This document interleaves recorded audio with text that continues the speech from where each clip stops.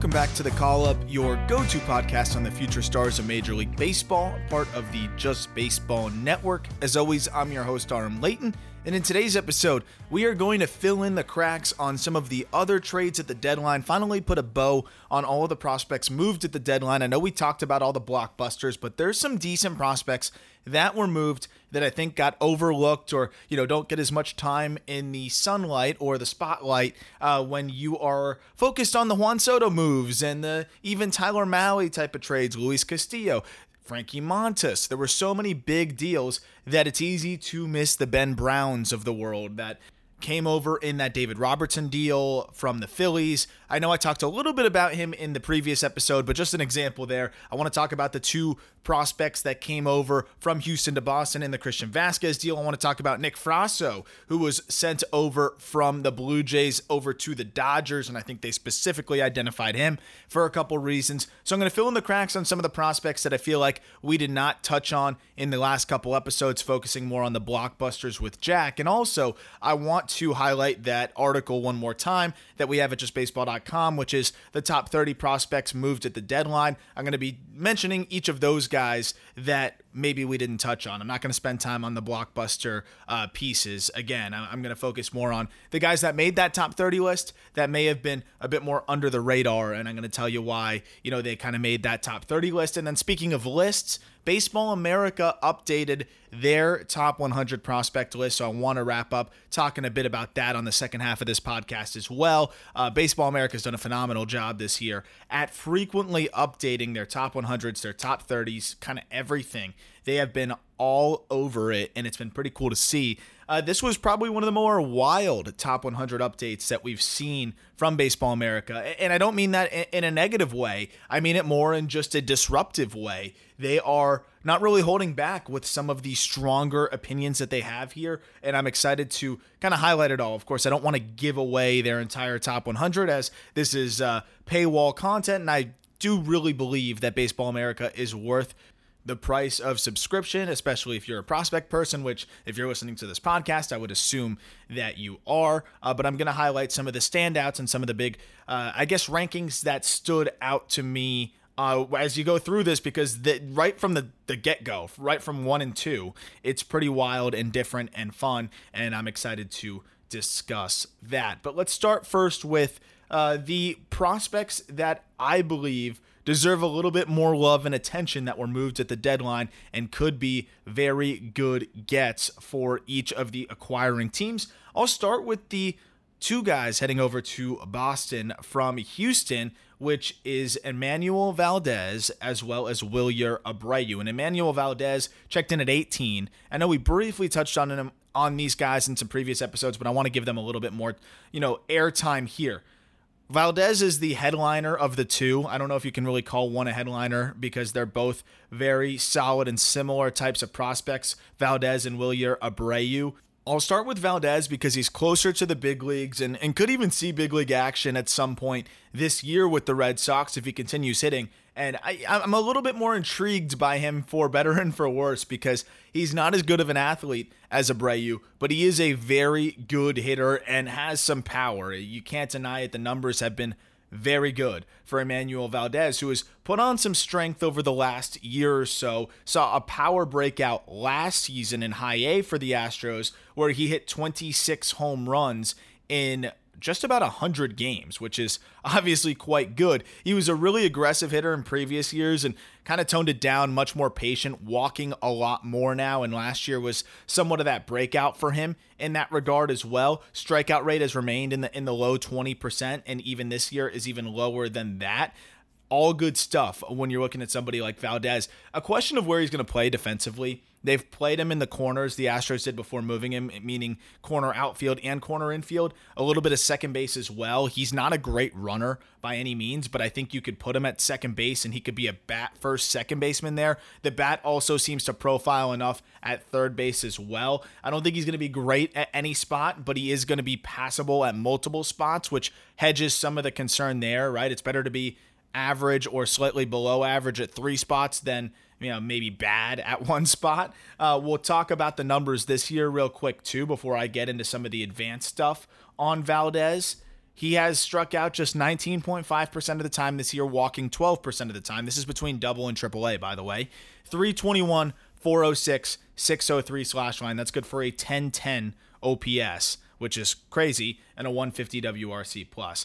He's small and compact. He stays short to the ball. He's 5'9", 190 pounds. Really has a big leg kick, but he repeats everything well. And even though he's not fast, he is a good athlete. And there's a big difference there. There's some hitters that do yoga. I don't know if Emmanuel Valdez does yoga, but he has the kind of adaptable and adjustable lower half and body control of those kinds of guys. So even if you're not a quick, fast runner, you can still be an athletic hitter. And I think Valdez is exactly that. His lower half is very incorporated into the swing, but also under control. And we've seen now above average exit velos, a 103.6 mile per hour, 90th percentile exit velo, which is well above average there.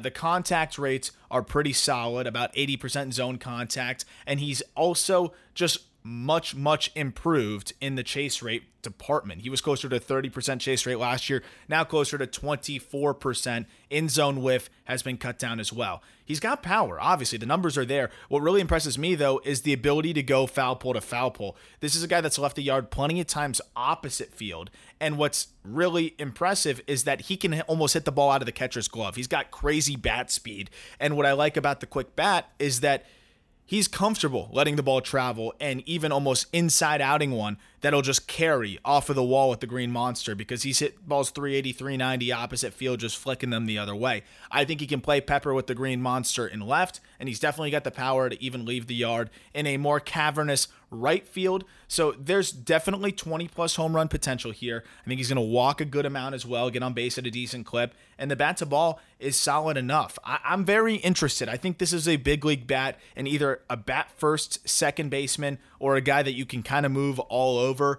but you're really prioritizing the bat in the lineup.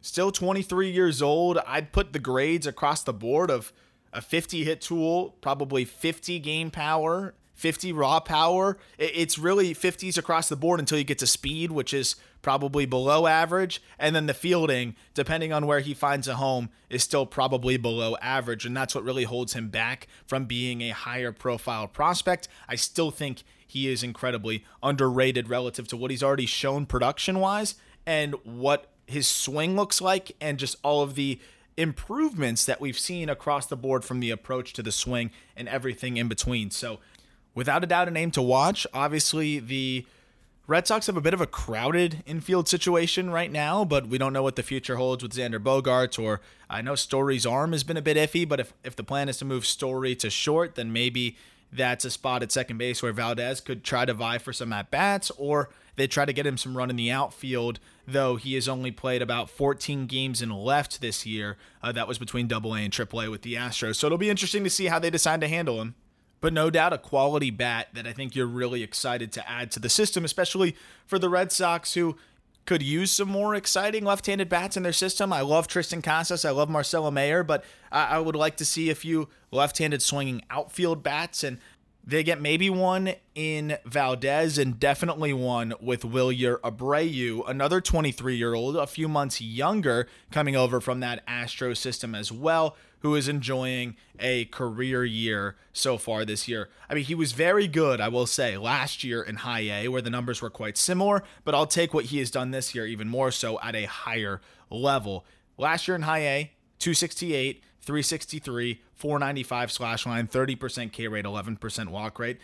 He hit 16 homers and swiped 10 bags. But there's a bunch of things that have really improved this year, and I'll get into each of those things. But first, here's his numbers on this season as well. Now, at the AA level for Abreu, he has been even better. He is slashing 248, 404, 452. In terms of the counting stats, 15 home runs, 24 stolen bases. Strikeout rate has dropped a bit to 26.3%. Walk rate has jumped to 20%.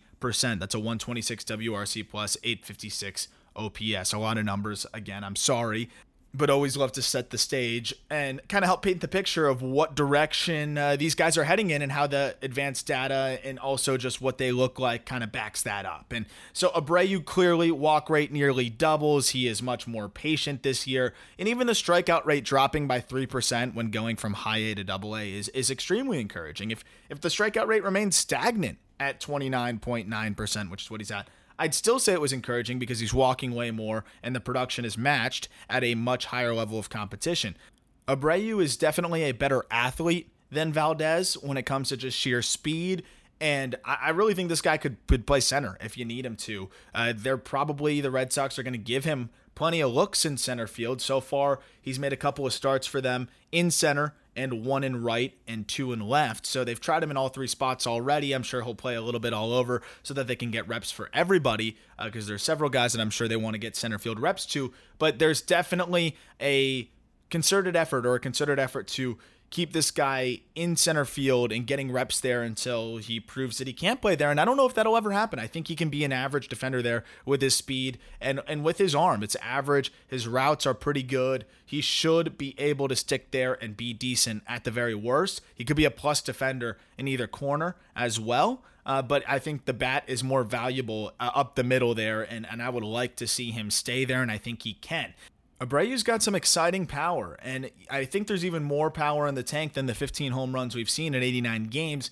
90th percentile exit velo of 105 miles per hour. That's some of the better figures in the organization. Also, the chase rate is minuscule, which is really important for a guy like him. Again, he's somebody that's going to walk a lot and strike out a lot.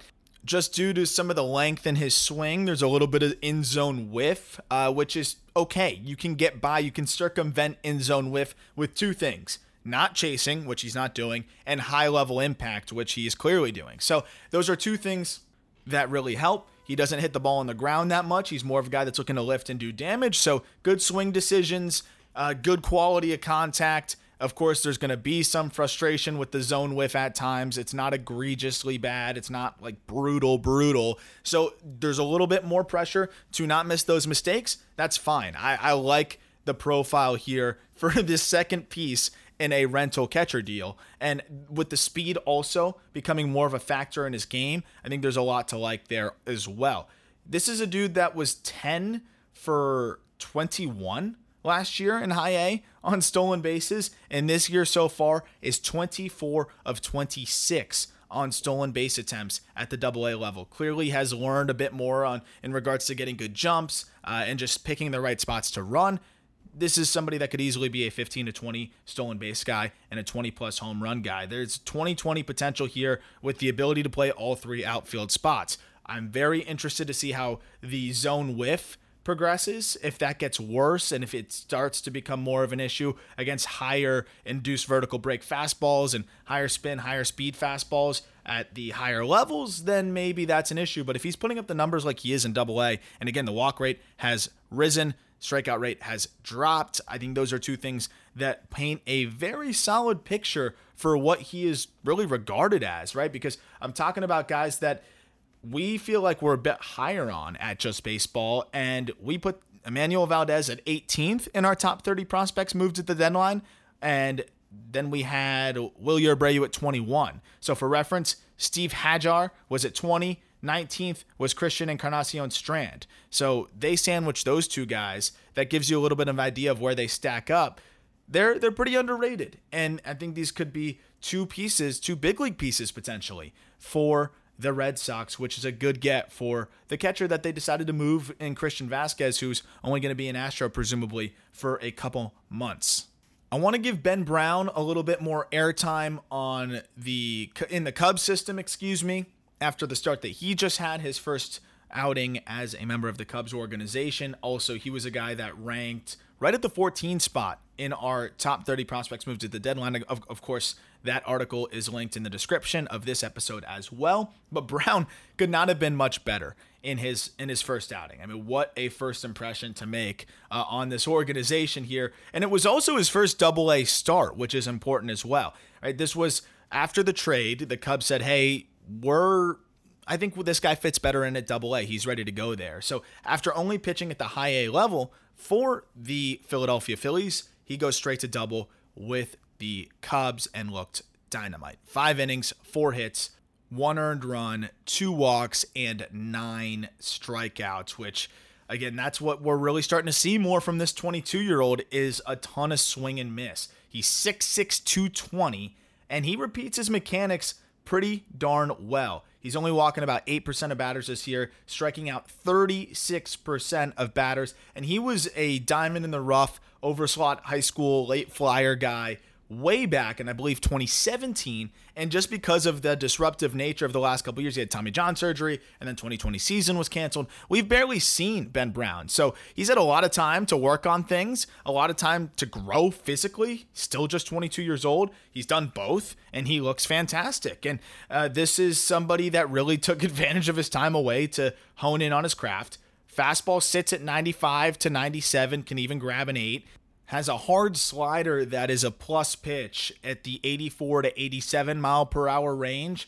Tunnels really well off of his fastball. And then he'll mix in a curveball at times, which is a little bit further behind and will blend with the slider a bit, but does give him a third look. He does need a bit more of a distinctive third look. I don't know if that's more of a different shape to his curveball. That's probably something that we'll see him work on in the offseason. It's maybe more of a vertical breaking curveball at a bit more of a separate speed, more in the low 80s or upper 70s to give that third speed and third look. But even with the fastball and the life that it has right now at about 17 inches of induced vertical break and the wipeout slider in the upper 80s to even touching 90 with late sharp bite, and again, the pitches tunnel really well, he's going to be able to dominate with those 2 pitches as long as he throws strikes, and that was the big concern, right? We didn't know what the command was going to look like for Brown. It's looked a lot better so far this season, and it seems to be getting better as the year goes on, so there is plenty to like with Ben Brown. What a get for one reliever here. Again, they traded David Robertson for him. Hayden Wesneski also coming over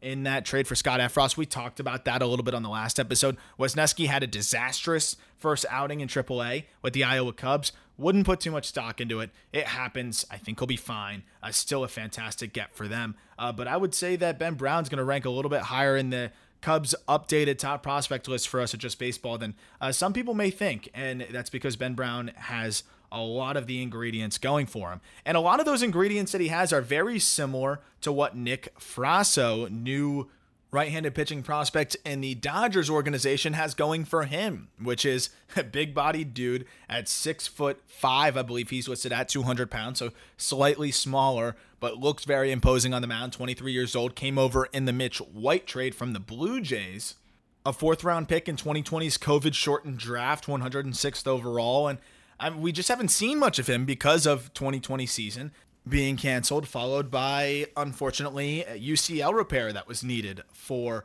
Frasso. So this was our first real look at him in 2022. He only threw 5 innings in 2021, and he's being slowly worked back into things. He's starting games, but really going in 2-3 inning spurts. And prior to the move or being traded, he had thrown about 36 2/3 innings across 10 starts and was dynamite. I mean, no one was touching him between low A and high A. 36 2/3, 57 Ks, 10 walks. It's a 0.74 ERA to go with that as well. What's really encouraging is the lack of walks, because this is a dude with, again, really big, really long levers, and also, just crazy stuff that you'd expect him to not pound the strike zone maybe as much as he has. But the fastball sits 96 to 98, can reach triple digits. The slider is devastating, and he's already mixing in a changeup around 15% of the time.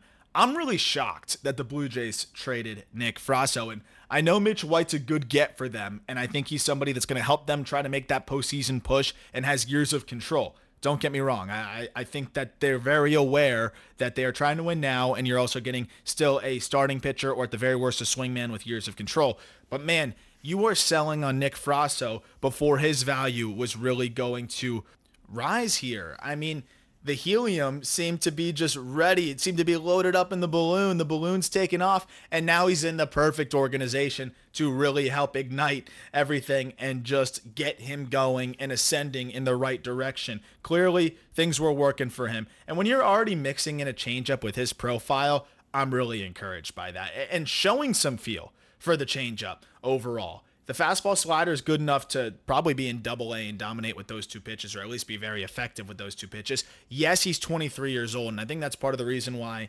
maybe the Blue Jays were a bit more willing to make this move because he's older, but man, I don't really care. He can get up at 25 years old and still be dynamite, and I think that's exactly what's going to happen here.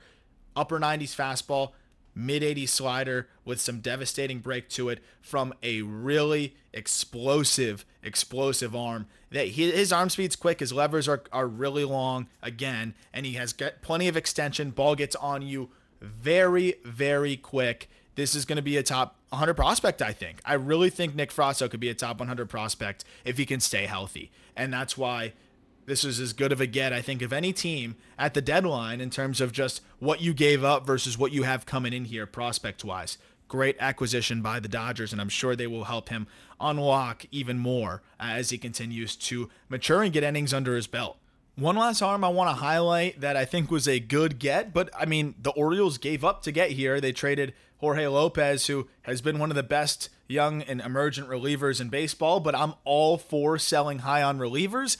And coming back over to the Orioles was a package of 4 pitching prospects, but really the headliner is Cade Povich here. And I think Povich is a guy that they're buying a bit lower on. I think maybe some people were expecting more of a headliner in that package, but I think Povich is clearly that guy, and there's more value to what teams would look at Povich as than maybe a lot of top prospect rankings, because again, you would get a large return for Jorge Lopez, and while there may have been maybe not the headlining well-known prospect that some were expecting, I think it's a testament to how highly the Orioles value Cade Povich, somebody that in the 2021 draft was selected in the 3rd round, 98th overall by the Twins, and this is our first chance to really see him in any prolonged amount of innings. The numbers have been pretty good, and I think he's been even better than the numbers may show. Dynamite debut, by the way, as well, in high A for the Orioles, where in that first outing goes 6 innings, punches out 8, walks nobody, and allows just 1 hit, no earned runs. Spectacular there. But the numbers on the season in high A so far for the 22-year-old lefty, he has a 4.15 ERA. He's punched out 115 in 84 2/3 innings, walked just 26. Those are all really, really good numbers. And if you look at the ERA being a bit higher over 4, yeah, that's not ideal. The FIP is at 3.24. I think that's really important to look at because, again, he's not walking a lot of guys. He's not giving up a ton of bombs. He's throwing strikes. He's mixing it up. He's getting swings and misses. I think the numbers are all going to normalize for the 22-year-old who has legitimately 4 different pitches that he can attack you with. The fastball sits in the 92 to 94 range, can grab 95 when he needs. And also remember, this is a 6'4" guy as well with more room to fill out. I do think there's more velo in the tank there. Slider is in the low 80s with some late bite to it. It's an above average pitch. Also has a changeup that flashes above average, and he'll mix in a curveball as well. That is at least an average pitch. You pair that with command that I think is going to be there and be above average, you've got a really solid middle of the rotation starter potentially here in Cade Povich. And I'm really excited to see how he develops. I know the Orioles haven't been the best in the world at developing arms, but I think it's been more of an identification problem than a development problem because some of their guys have made the leaps and the talented guys have made the leaps, right? Grayson Rodriguez, DL Hall, those guys are extremely talented and have made the proper steps. The guys that maybe have not panned out the way we thought, I think it might be more on the scouting side than actually the development side because they didn't do really that great anywhere else and, kind of floundered out after that. So I think Povich is going to do well here. He's a young 22-year-old. He's already starting to get his feet under him in high A, should be in double A by the end of the season, and could be in the big leagues by 2024. Much needed arm for the Orioles, and I like the 4-pitch mix. I like already multiple pitches that look like they can be above average, and also just the command that seems to be getting there as well. Good get by the Orioles here, and a much needed get, and should be in the big leagues again by 2024. I want to wrap up with a look at Baseball America's Top 100 update, and also want to tie that in a little bit with what you can look for in the card market with some of these prospects, and whether the card market is kind of aligning with what we are seeing in terms of are the prices as high as Baseball America is on some of these prospects. I just came from the National Card Convention, or I guess it's the National Collectors Convention. Basically baseball cards everywhere. You have vintage, you have prospect cards, and it was really cool kind of seeing what everybody wanted and what everybody was looking for in the prospect world. But let's just start with the 1-2 punch at the top, which is extremely, extremely fun. And if you've been listening to this podcast for a while, you know that we've been talking about Gunnar Henderson as a great purchase on eBay, because Gunnar Henderson, everything he has put together at the plate this year has just been amazing to watch. His swing decisions are spectacular, and this is also somebody that hits the crap out of the ball, can go yard foul pole to foul pole. Now looks like he has staying power at short, and the bat to ball being better than it ever has, with the power being better than it ever has, and the approach being so spectacular. I mean, there's so many things to be amped about with somebody like Gunnar Henderson. He's the number 1 overall prospect for Baseball America, and you know what? I love it. I'm here for it. I think you can go with any of these guys at the top. I think you can go with any of Gunnar Henderson. You could go with Grayson Rodriguez. You could go with Corbin Carroll. You could even justify Francisco Alvarez there. I think any of those dudes could be at the top. I didn't mention who Baseball America has at number 2 yet, and I'll get there in a second. But to specify on what the prices are, though, of Gunnar Henderson's cards, they are rising like crazy. A raw Bowman Chrome Auto is about $158. That's the most recent sale as of August 7th. That's a lot of money. But I still think it's a good purchase right now, and I think as people start to see him rise up the rankings, and now he can't rise anymore on Baseball America's rankings, MLB Pipeline is going to probably raise him up all the way to the top 5 range if they haven't already, and that'll be another one where I think as people start to see that more, especially with no paywall, the card market's going to react there. I made all of my Gunnar Henderson purchases before the season, and I'm not selling anytime soon, so I promise you this is not me just trying to bump up the market. I just think he's as safe of an offensive profile as you're going to find. For a team that looks very exciting, he could get called up, honestly, at some point this year, and I think he should. It really just depends on how everything shakes out ABs-wise around the infield and what they're looking at, but I mean, he has not really slowed down whatsoever in AAA. If anything, he's been just as good. 151 WRC plus, 14% walk rate, 23% K rate, 9 home runs in 46 games at the AAA level. This guy's 17 home runs and 16 stolen bases. It's just crazy with a 250 ISO. I mean, this is one of the best all-around hitters. Also can play shortstop now at a high level, left-handed bat. Plenty to like with Gunnar Henderson in a very justifiable position here at number 1.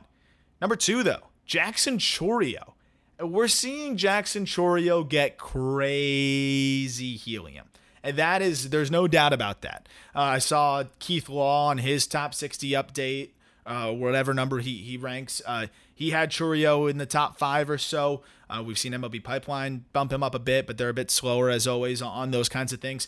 But Chourio at 2 for Baseball America is a very aggressive move that we don't really see often. And I texted Jeff Ponce and I said, you know, of course, that's one of the lead writers over at Baseball America, and just asked him, like, hey, man, you know, I love Chourio too, but I haven't seen him as much in person. Do you guys really like him above a Corbin Carroll, let's say, who Carroll, by the way, ranks at 5?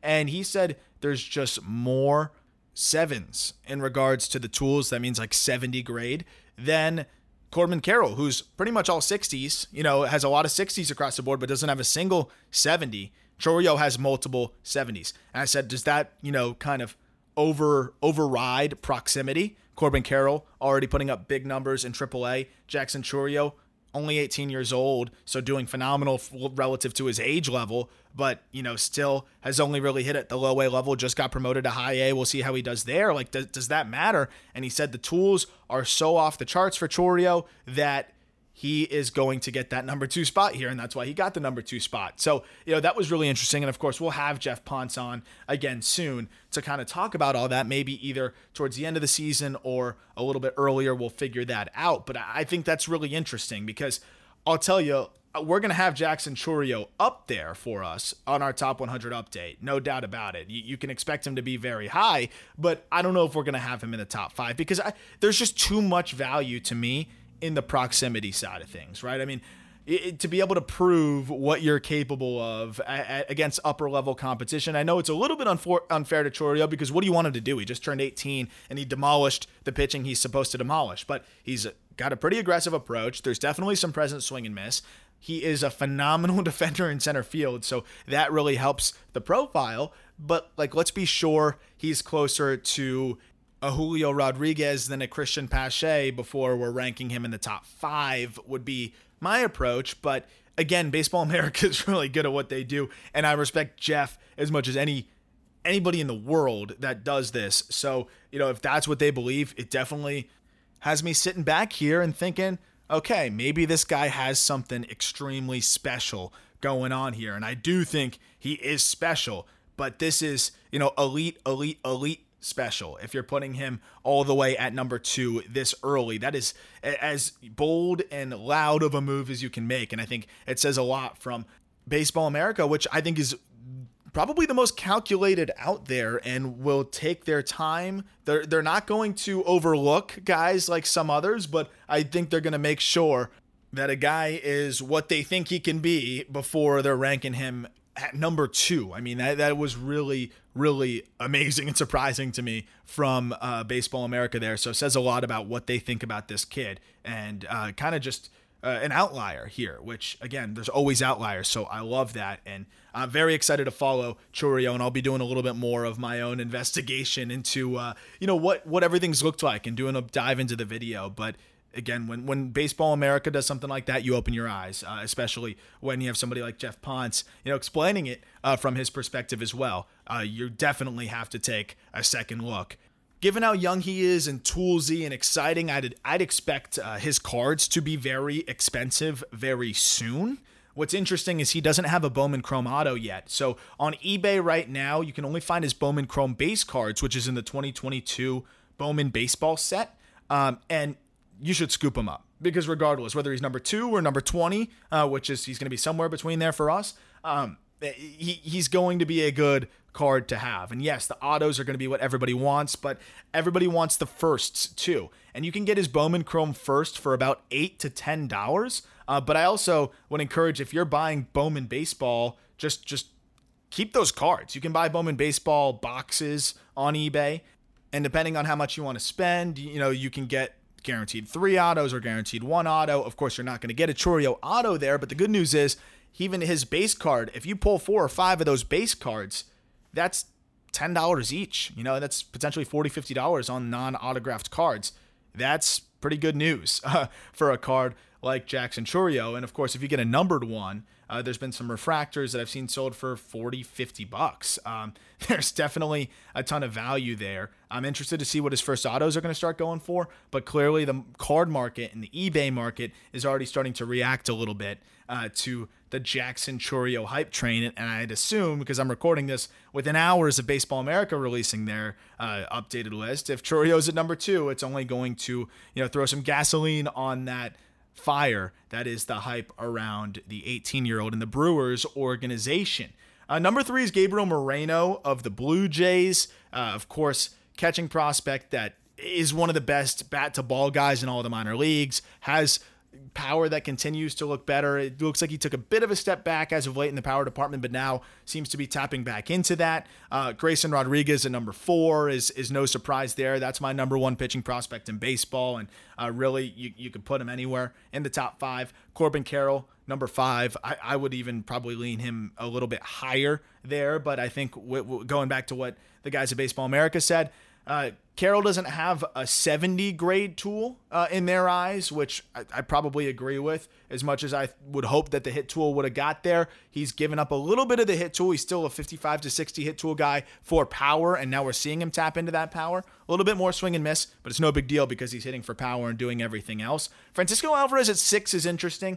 I think I might have him a bit higher, but again, who are you bumping out here? The only guy that you could really justify bumping out is Chourio.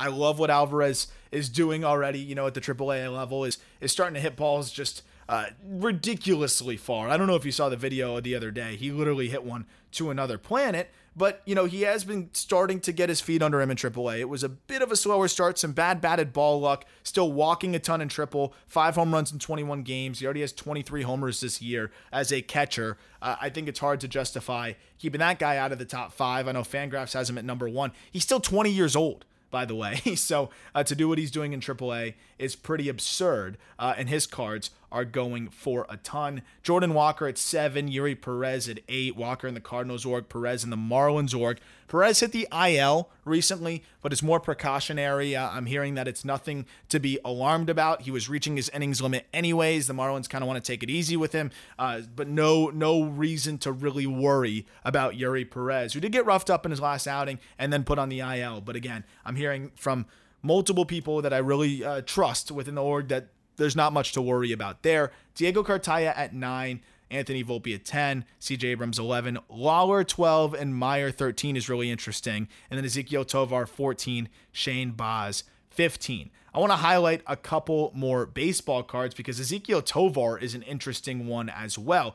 Tovar is the shortstop prospect in the Colorado Rockies organization. And I mean, this has been a really fun guy to watch. And if you listened to that Jimmy Herron interview, outfield prospect in the Rockies organization who played with Tovar in Hartford, which is the AA affiliate for the Rockies, he said nothing but amazing things about Tovar. And we know what Tovar is capable of on the baseball field, but also just the way he carries himself. He was saying Tovar was the youngest, if not one of the youngest guys on the team. Also was one of the only Spanish-speaking players on a team full of English-speaking players. He said it was rare, Jimmy Herron did, that how many English-speaking players and American players they had on that team. And Tovar really just handled everything well, being the youngest guy, the guy that had a bit of a language barrier for him, and so many things going into it. And he said he was just an awesome teammate, worked his butt off, went about his business like a veteran, even though he just turned 21 years old 7 days ago. And the numbers in AA are just spectacular for Tovar. And remember, yes, he's in the Rockies org. If this was in Albuquerque, I'd say something. But he's doing this in Hartford, which is known as one of the more difficult places, or at least I think it's one of the most difficult places to hit in AA. At the very least, it's not pitcher friendly. At the very least, it's not hitter friendly. I can promise you that. And as a 20-year-old, just turning 21-year-old in AA, 318, 386, 545 slash line, 13 home runs, 17 stolen bases, 22% K rate, 8.5% walk rate. He also is a Gold Glove caliber defender at short.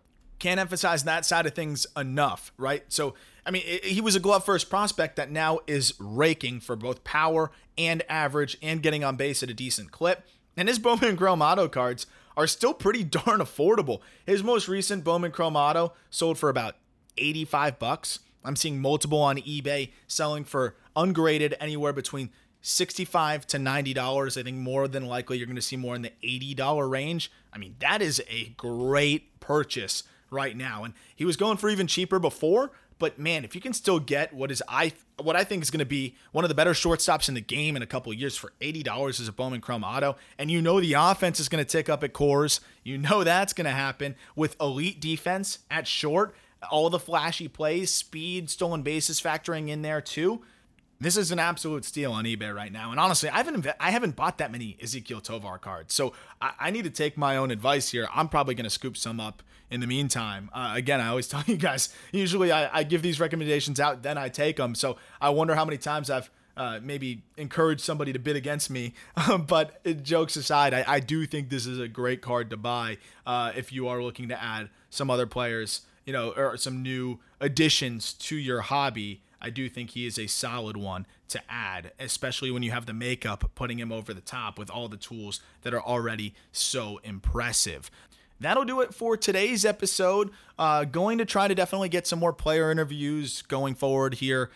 Really wanted to kind of focus on the deadline and focus on everything we're putting out at justbaseball.com. But we will definitely try to get some more interviews back in the fold on the podcast here. If you could leave a rating and recommend the show to anybody that you know that is really into the prospect side of things or needs some dynasty baseball, fantasy baseball advice, or loves card collecting, whatever it is. If you could help us grow this show by sharing it with your friends who are as fanatical about prospects as we are and as you are, presumably, I would really appreciate that. Seeing the numbers continue to rise has been really awesome, and I really enjoy doing this and really appreciate you guys tuning in all the time. Again, if you could leave that rating, would really help us grow the show. Thank you as always for listening. Look forward to talking prospects with you tomorrow.